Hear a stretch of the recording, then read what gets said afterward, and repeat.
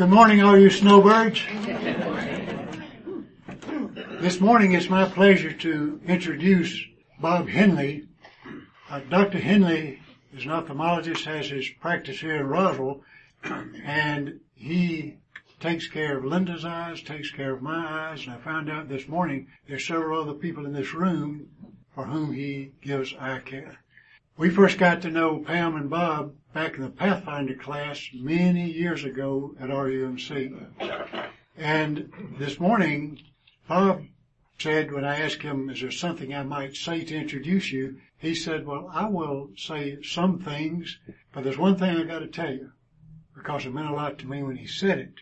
He was talking about as he prepared for today's lesson, this will be a two-part series, that he pulled out some of the old files and saw some names of people that he had not seen since perhaps when he and Pam started going to another church. And he said, when I saw those names and I saw those memories coming back, I got a little emotional.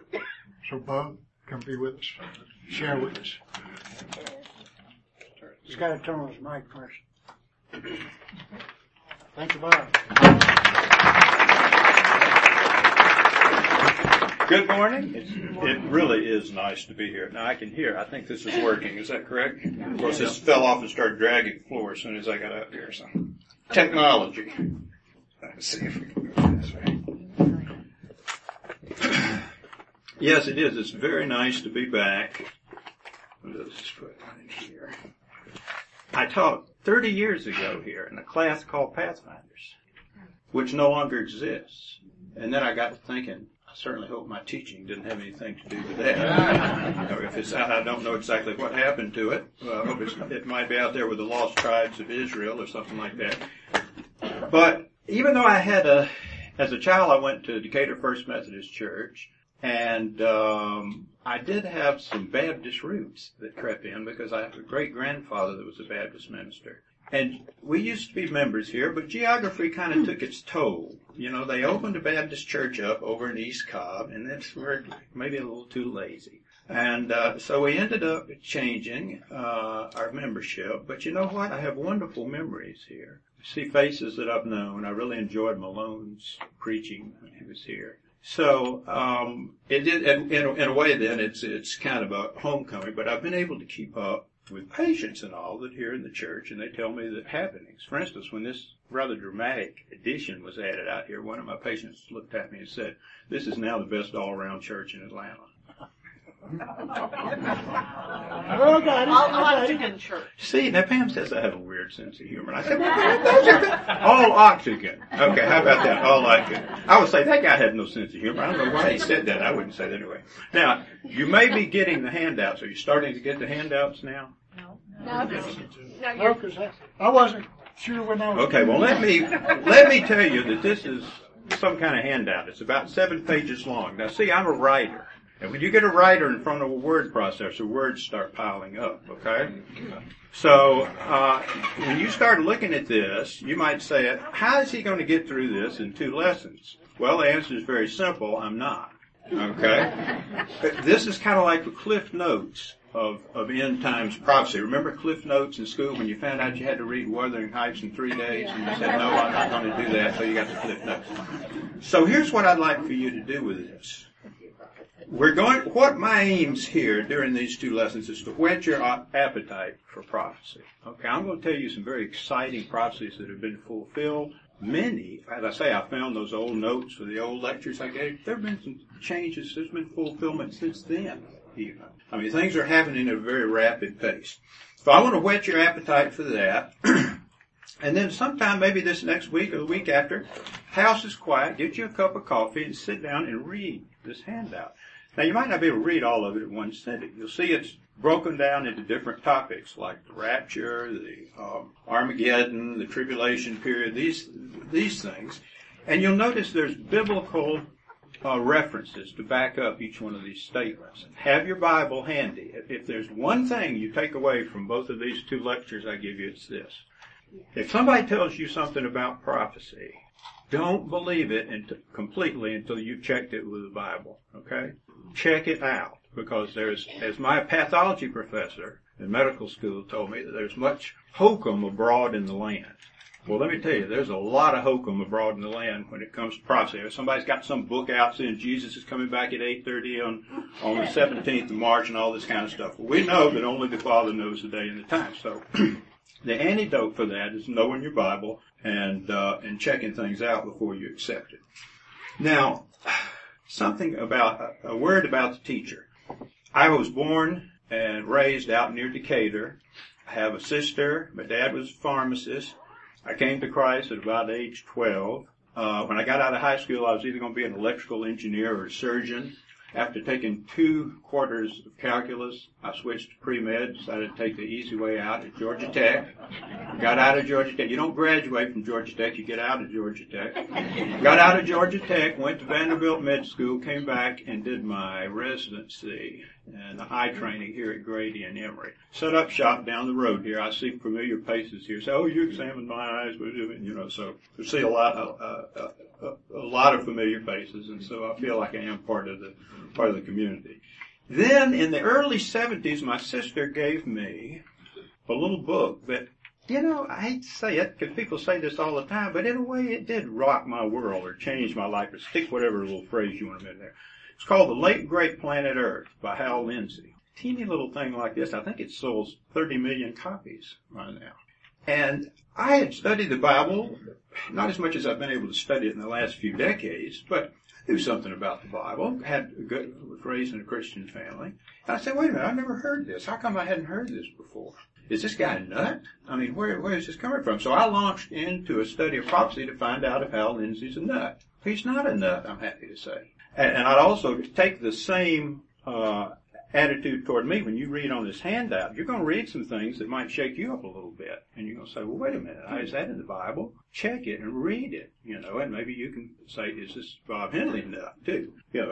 But anyway, so that being said, then that's one of my big interests. Now, as far as the bibliography, if you'll look in the back, if you've got your handout, Hal Lindsey's Late Great Planet Earth, I put that down as number 1. It's about this thick.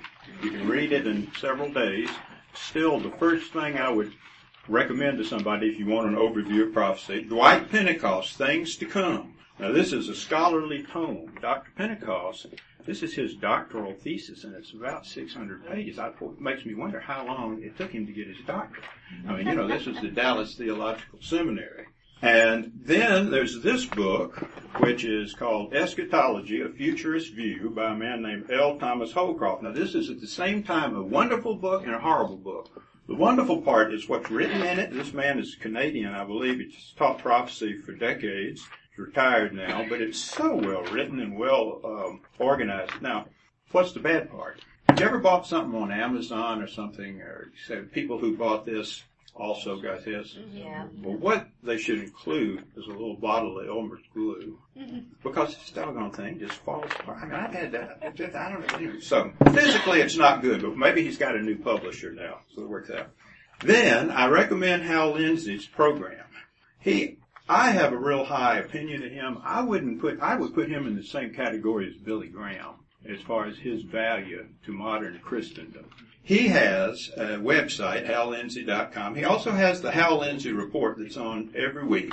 I look at the one that's 8:30 Friday nights on Trinity Broadcast Network, but it's on a lot of Christian channels. Pam will tell you, Saturday morning I get my coffee, get me a legal pad, and sit in there and take notes. Hal Lindsey is very good. I fact check all of the things he put. Mainly, he considers himself a watchman on the wall. He wants to remind us how close we are getting to the end of the age, not of the world, but of the age.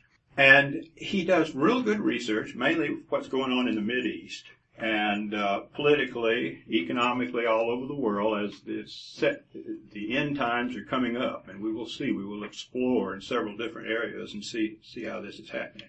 Now, also, number 5 and number 6 by an author named Robert Henley, M.D. I have 2 books on Amazon, and I think Barnes & Noble also. These are fiction, okay? One is a mystery, an end times mystery. The other one's an end time geopolitical thriller called Mashiach, which is a Hebrew word for Messiah. First one is called Prelude. Now, these are self-published, and of course you can publish anything. It could be the worst book ever written. However, there's an outfit called Kirkus Review. I did have them review the books, and I got, I think, a good review from Kirkus Review, so I'm not ashamed to put those in there. They have the Plan of Salvation. If you know someone that likes to read, and you're not sure whether they know the Lord, then you can recommend that book, and they can't say they hadn't after they finish the book. So I just thought that I would throw that in there. Now, one thing, you might see me looking back and forth on the left and the right. See, I also wrote a teacher's guide. Well, if I'd put with additional information, if I had put that in here, I might as well have written a third book. I mean, it's just going to be too much. You say, wait a minute, I can read this. So what I'm going to do, I'm going to look at this, and then we'll add the necessary material. All right, now, I have a Sunday school teacher who is world famous in apologetics. Apologetics doesn't mean I'm sorry. It means it's a defense. It comes from the word defense of the faith, which is becoming very important now because the faith is being attacked. Dr. William Lane Craig, he has a website called reasonablefaith.org. And if you have a seeker friend or somebody and say, I have an intellectual problem with the Bible. Well, some of the greatest minds in history have been theists. They believed in God. You don't have to drop 30 IQ points and check your brain at the door when you tell people you're a Christian. But nowadays, that you listen to the media and all this, that kind of sounds like what it is. So Bill has this wonderful ministry, and he went to Oxford. He had a debate with Dawkins, a militant atheist, although Dawkins didn't show up, and now we call it the empty chair debate. That's a story right there. But but anyway, I'm getting off on that, but I wanted to let you know he has a class over at Johnson Ferry called The Defenders, and it's broadcast podcasts every week to something like 30 to 40,000 people across the world. So you have to be kind of careful when you ask a question in that class. And the other day, this guy came up and said, "Are you Dr. Bob?" I said, because that's what they call me. When he calls me as Dr. Bob, I said, "Yes, I am Dr. Bob." He says, I remember you had a question about the ontological argument about a year ago, and you had disagreed with the current view of something, and I really appreciate your comments on that." So I thought, boy, I've got to really be careful what I'm saying here. But anyway.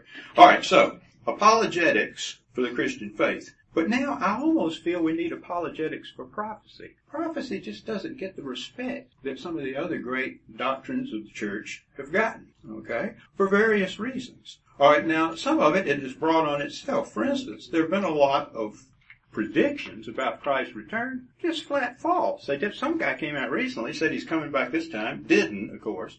So then he wrote another book. I miscalculated. He's coming back here. I don't know whether he got royalties for another book or not. So you have to be very, very careful about that. And that's not a new phenomenon. That's been going on for several hundred years. In fact, I think Luther himself, Martin Luther, the reformist, was very hesitant to adopt the idea of a literal fulfillment of prophecy. And the reformers were too. So the answer to this, of course, is to check everything with the Bible, as we've just said. Don't launch out and get off into these aberrant beliefs. Now, another complaint about prophecy, it's too hard to understand. Now, the aforementioned Martin Luther and other reformers, they kind of steered a wide course away from Daniel and Revelation. In fact, Martin Luther didn't even think Revelation ought to be in the Bible. Probably because I'm going to give you some reasons here. I will cut him some slack and figure out why he might have arrived at that conclusion. First of all, there was no Israel. Both Daniel and Revelation describe Israel being present. Well, Israel hadn't been present at his day in the 1500s since 70 AD when Titus destroyed it with the Roman legion. No Israel. Number two, how could the dead bodies of two witnesses, now in Revelation 11:9, it describes God's witnesses, the Antichrist finally kills these men, and their bodies lie in the street for 3.5 days, and every nation, that's seen by men from every nation, as the NIV has it. Now, how could men from every nation see the bodies of 3 people lying in the street? Now remember, at that time the ox cart was about the highest technology they had, okay? So you can't blame him. He might say, well, that must not be. You can't take that literally, so maybe we'll just discount this. Another thing, how could the Antichrist possibly enforce a worldwide rule requiring the mark of the beast for commercial activity? We're told in Revelation when the Antichrist takes over his one world government, if you don't have his mark, you can't buy or sell or anything, and you're going to starve. Now, how could that possibly be enforced? You know, in Martin Luther's time, I go up here behind the hill and buy a bag of flour from this guy. How in the world would some Antichrist know that? That can't be taken seriously, not literally anyway. And another example, there's in Ezekiel 38 or 39, we have what's called Gog's War, where Gog of Magog, who is almost certainly Russia, teams up with Persia, which is Iran, and they invade Israel for plunder. Well, what kind of plunder does Israel have? And first of all, it didn't exist, but if it existed, what kind of plunder would it have? So you can see these are the kinds of questions that he would ask, so we can understand why he would say, well, we just can't take this literally, this just can't be. But of course, we know things have changed now, and that is the secret. This is the point that I want to make. In the past, the church's great doctrines, soteriology, the doctrine of salvation, Christology, the doctrine of Christ, for instance, that was hammered out in 325 AD at something called the Council of Nicaea, where they got together and determined exactly how does Christ relate to hatheos in the Greek, meaning God the Father. How does Christ? Turns out we said, okay, they have the same essence, but different personalities. And this took a long time to get this down. Okay, we had to do that with the Trinity, a lot of other doctrines. Prophecy, on the other hand, is the last great church's doctrine to be unraveled. Okay? And that's why it loses a little respect sometimes, because this has been around forever. Prophecy is just now coming into its own. But that's the way God designed it. Okay, so how did these individuals, when they got together at the Council of Nicaea and other places to come up with this, what input did they use to make their determinations? Now I'll step away from here. Can you hear me okay? Mm-hmm. Well, what inputs do we use when we want to know something from God? We want to understand the Scriptures. We take the Scripture itself. We take the input from the Holy Spirit. All of us who've accepted Christ have had our spirits regenerated, and we're now able to have a communication with God, and so he puts the information into us by way of the Holy Spirit. Two things. Okay, wonderful. Now here's where it's a little different. Prophecy is different. Prophecy has to have a third thing before you can understand it. And what is that third thing? Current events. Current events? That's not very cool intellectually. These guys in the seminaries and all, they're used to talking about very deep, profound theological concepts. Current events, that sounds like the third or fourth grade. So, what is the biblical support for that? Well, I want you to look at Matthew. Well, you don't have to look at it now. That's another thing. I'm going to give you some quotes. Don't try to find them in the Bible. You know, you try, by the time you get there, he's already off on something else and everything else. Make a little jot in the margins if you want to, but I'm going to have it down right here. In the Olivet Discourse, which I'll explain in a minute, Matthew 24 and 33. Matthew 24:33. Even so, when you see all these things, you know that the end of the age, is near, right at the door. Okay, so Christ then is talking about when you see this, then you'll know that. So that's the way prophecy is going to be revealed, and we're told to watch and to see those things. Now, what were the Olivet Discourse, fancy name for a discussion Christ had with his disciples. Now, the second temple, the first temple was Solomon's temple, and it was pretty impressive. Second temple was built by Herod, King Herod. Now, King Herod was a certifiable psychopath. This guy was just wacky. Okay. But there's one thing he could do well is build buildings. He loved architecture, and he had a lot of input from the best minds there, and he really came up with some great buildings. A palace on a hill, I think, is one of them. So, and he also did the second Jewish temple. Now, this must have been a really beautiful temple. Really beautiful. Must have been impressive. So one day, Christ was leaving the temple, we're told in Matthew 24, and his disciples came up and said, look at this. Isn't this something? Something to that effect. And he says, I tell you that there's not going to be one stone on top of the other coming up. This temple is going to be torn down. So you can imagine their shock. This was the pride of the nation. Even Herod, who was a client king of Rome, he was okay with it because he built it. So what in the world's going to happen to it? Okay, so they ask him, when is this going to happen? And also, what is the sign of your return and of the end of the age? Okay? And so he sat them down on the Mount of Olives, which is a mountain covered with olive trees, across the Kidron Valley from Jerusalem, and he gave them the Olivet Discourse, which is recorded in Matthew 24, Luke 21, and Mark 13. And that has many things. Nowadays, if you hear a sermon about the coming age or the end times, there's a list of several things that he told them would happen there. And we're going to go over those in just a minute. But I want you to call your attention to age. A lot of people that don't know much about prophecy say, oh, when's the end of the world coming? The end of the world's never coming. As far as we know, it's here for eternity. What is going to end up is the age. The age is coming to an end. And the Greek word in the New Testament, whenever you see age, like this evil age while we wait for Christ's return at the end of the age, is A-I-O-N. And it just means age. Sort of like the Roaring Twenties, the age of enlightenment. A period of time defined by certain attributes. And that's all it means. So don't understand, he was talking about the end of the age. Now, when Christ returns, that will be the end of this age. And then, which is the blessed hope of the church. And then we have another age coming up. And there's a timetable in here I'm going to give you for the ages that are given.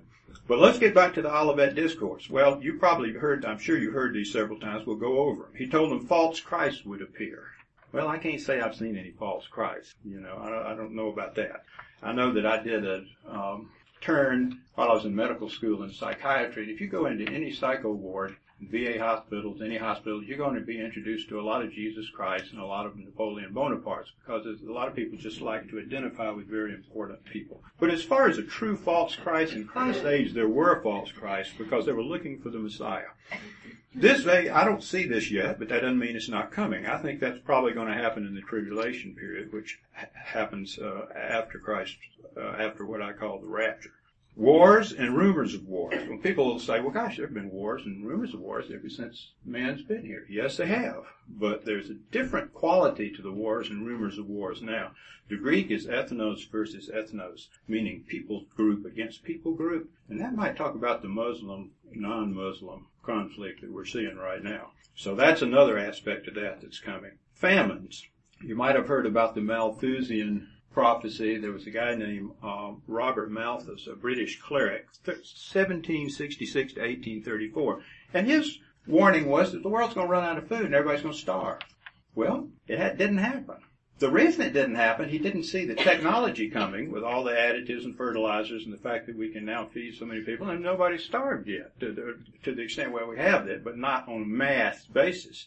But that's going to change, and it's already going to change. I've already seen now the world's population is about 7 or 8 billion now, and I think it's going to be like 20 billion or something in 10. Some of these people are starving now. They're going to start dying. We can't feed those people, see.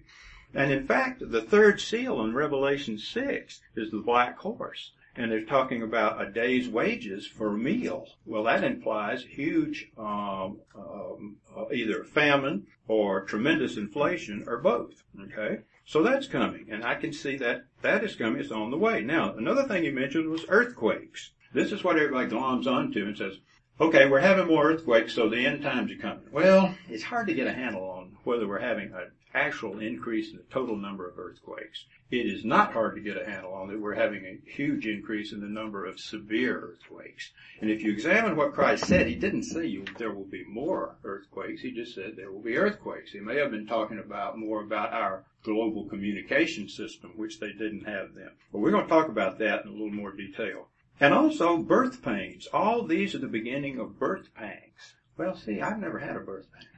But I know somebody who did, and you probably all know somebody who did.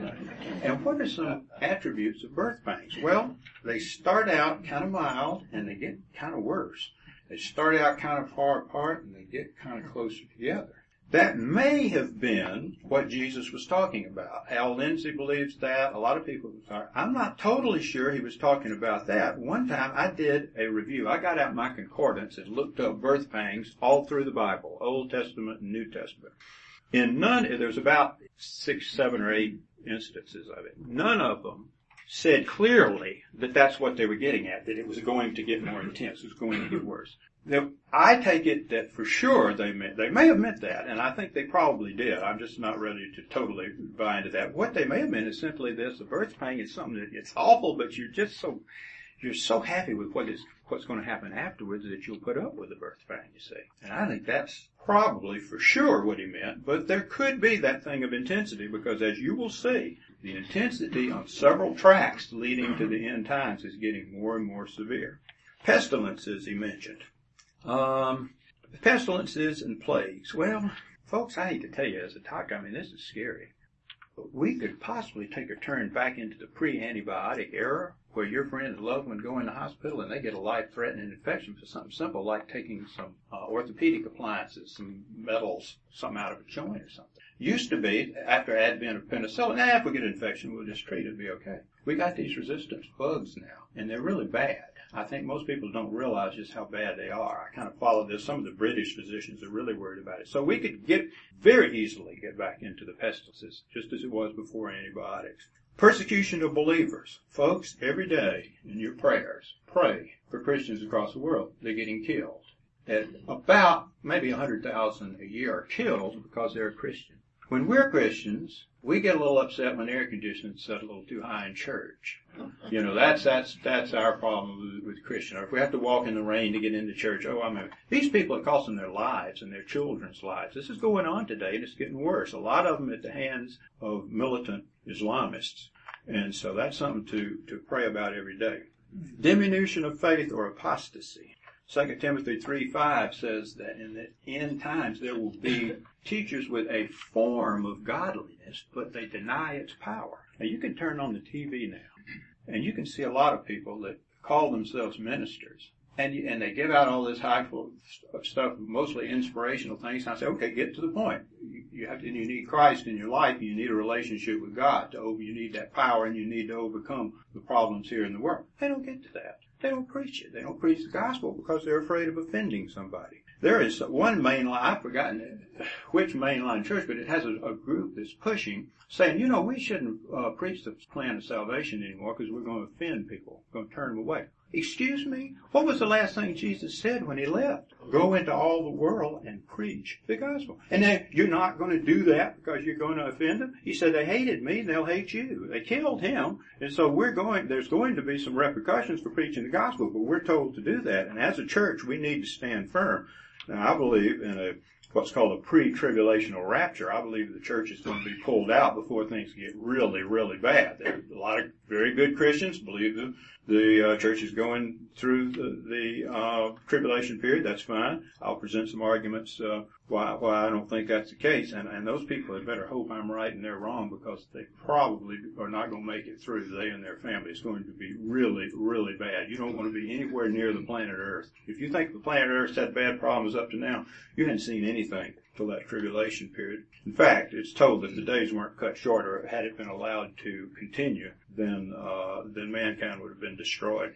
False prophets. It's another thing he mentioned. Well, that can be, you can apply that to false doctrine, things like that depart from the Bible. But certainly I think that's going to pick up, and certainly in the tribulation period, which leads to Armageddon. Now I'm going to give you a timeline based on what we've been discussing here. In fact, it's already in there.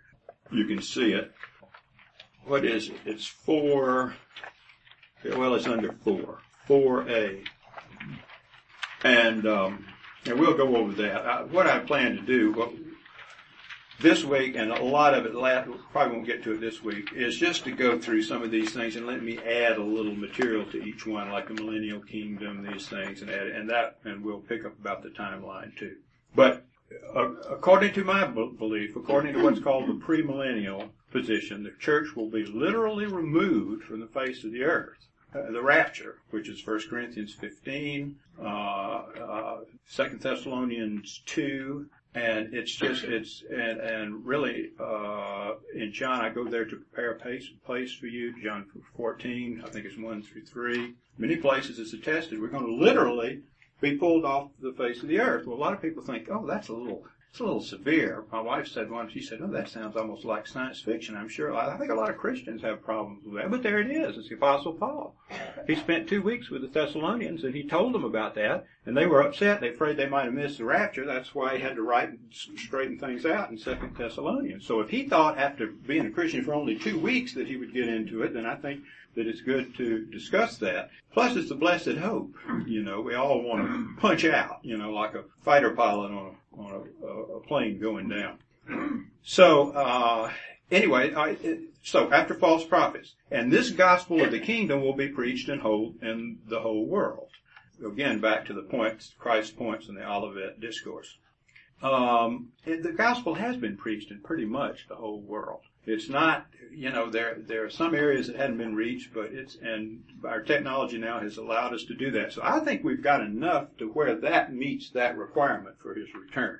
And then finally, the abomination that causes desolation. Now you can look at that on 5E.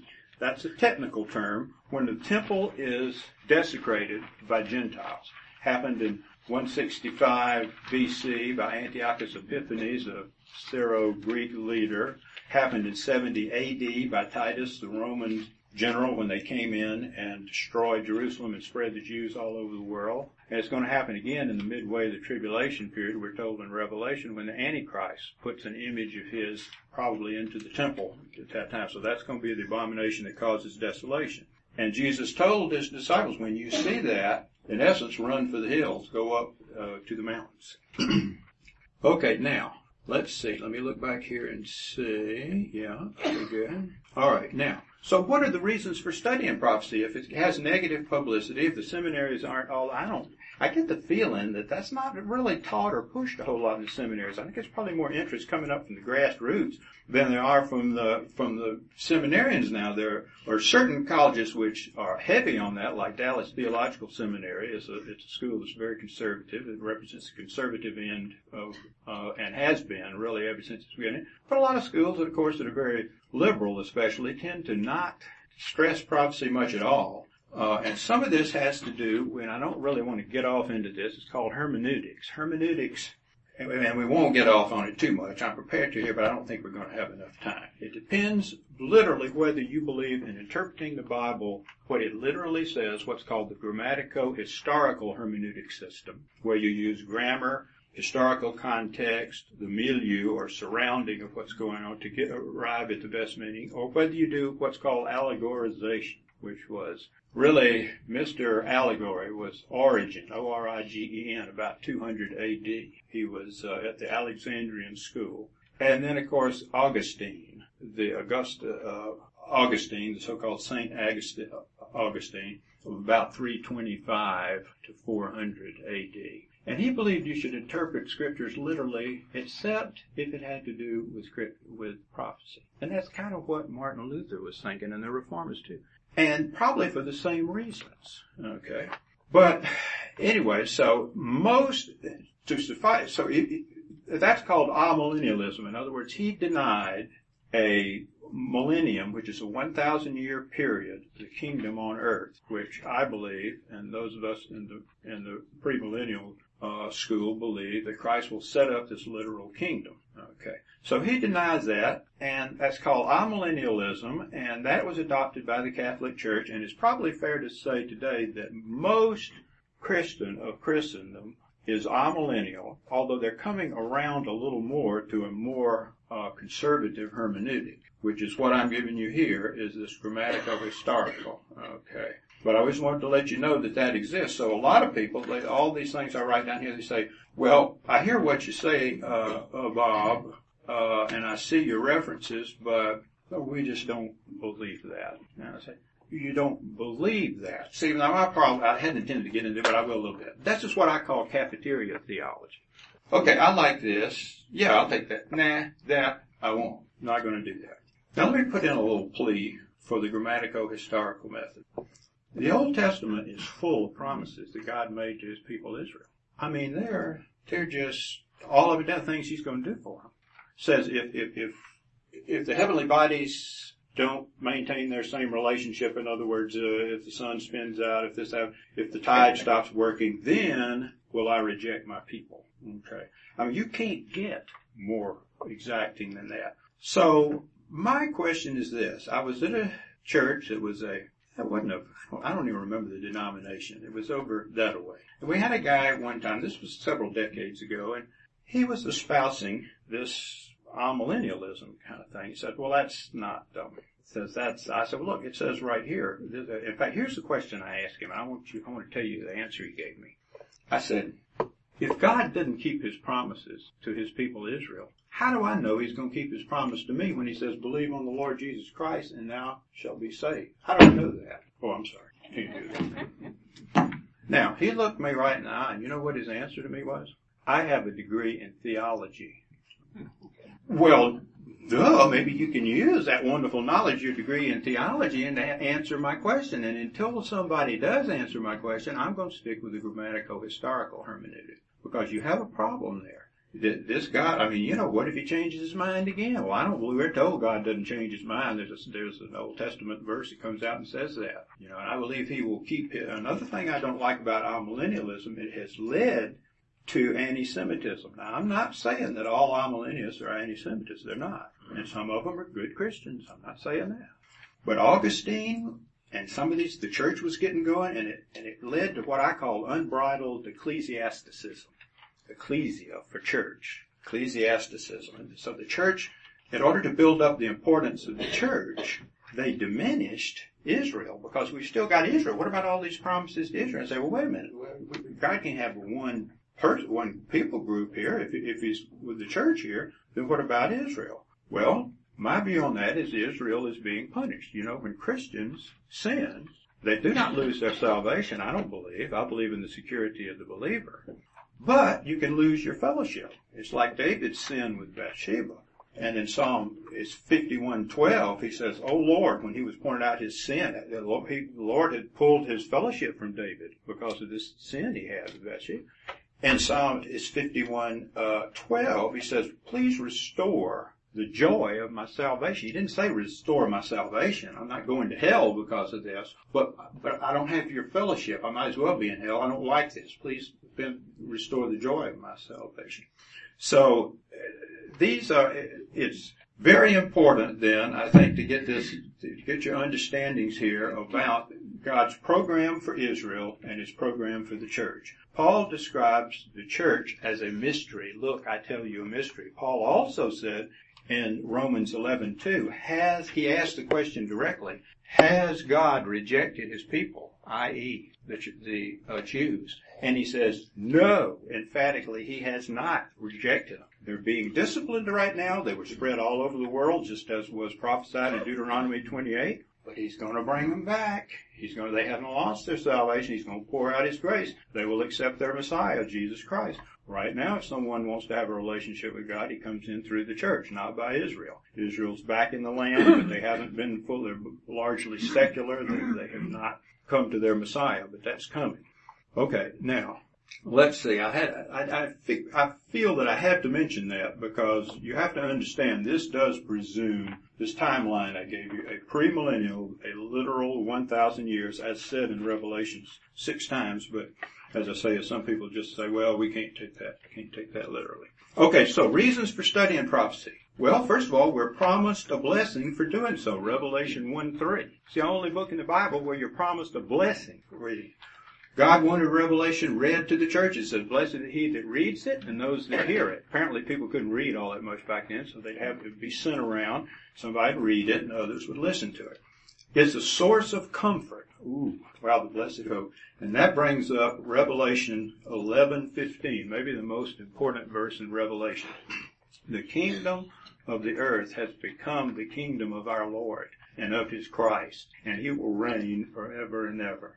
Okay? Are you sick and tired of turning on the TV set and seeing all this drivel, this satanic mess? The Lord is not in control of the earth. Satan didn't wrench it away from him. The Lord let him have it. But Satan is in control of this earth, and it's going to get worse. In the Greek, it's called cosmos diabolikos. This is the world of Satan. Remember when Satan tempted Christ? Christ didn't. He said, I'll give you all the kingdoms of the world if you'll worship me. Well, Christ didn't argue that he had the authority to do that right now because he's in control of this world. But this comfort is when Christ comes back and God finally pours out his punishment on unregenerate mankind. He's going to set up this 1,000-year kingdom, and it's going to be a one-world government, okay? And that's something that we can all take heart. You've heard the joke, hey, I looked in the back of the book and we win. Well, that's the basis of that. We do win because we're in Christ and Christ wins. That's you can take that to the bank. And see, when Revelation was written in about 95 AD, church was under all kinds of persecution. Well, we're getting ready to get under even more persecution when the Antichrist comes to the head. And we're going to talk about the Antichrist and some other things too. Okay, so we're down to what? D3, source of comfort. Okay, fulfilled prophecy builds faith. Now, all right, I'm going to read to you. This is very interesting. God actually calls out other gods, false gods, in Isaiah 44, 6 and 7. Listen to this. I am the first and I am the last. Apart from me there is no God. Who then is like me? Let him proclaim it. Let him declare and lay out before me what has happened since I established my ancient people, Israel, and what is yet to come. Yes, let him foretell what will come. Now that's, God's just calling them out. I'm God. I can predict the future. You people, you are not God. You don't have real gods, and you can't predict the future. So predicting the future is a technique God uses to prove that He's God. That tells us also that Satan apparently can't do it, because if he could, he would imbue his minions and the people that do His will on earth with this knowledge, which he can't do. Also, John in the New Testament. Another illustration of this technique, John 14, 28 and 29, Jesus speaking to His disciples saying, I have told you now about His coming death and His coming back. I have told you now before it happens so that when it does happen, you will believe. Okay, so this is a verified method that God uses to build faith and affirm who He is and what He is. Now, it's 10:30. Actually a little after. That's it. I've enjoyed this. We're going to tie it up next week. You say, well, you hadn't even got through it. No, I hadn't, but it gets a lot faster when we get past. I'm going to tell you, Daniel, read the 9th chapter of Daniel. Daniel's 77s are the most amazing prophecy in the Bible. To me, it's like God just writing His name in the sunset saying, I exist, and Jesus Christ is my son.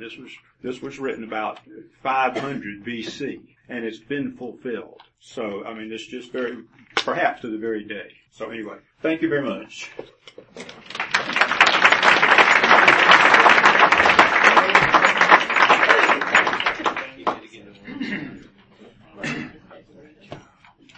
Thank you, Dr. Bob.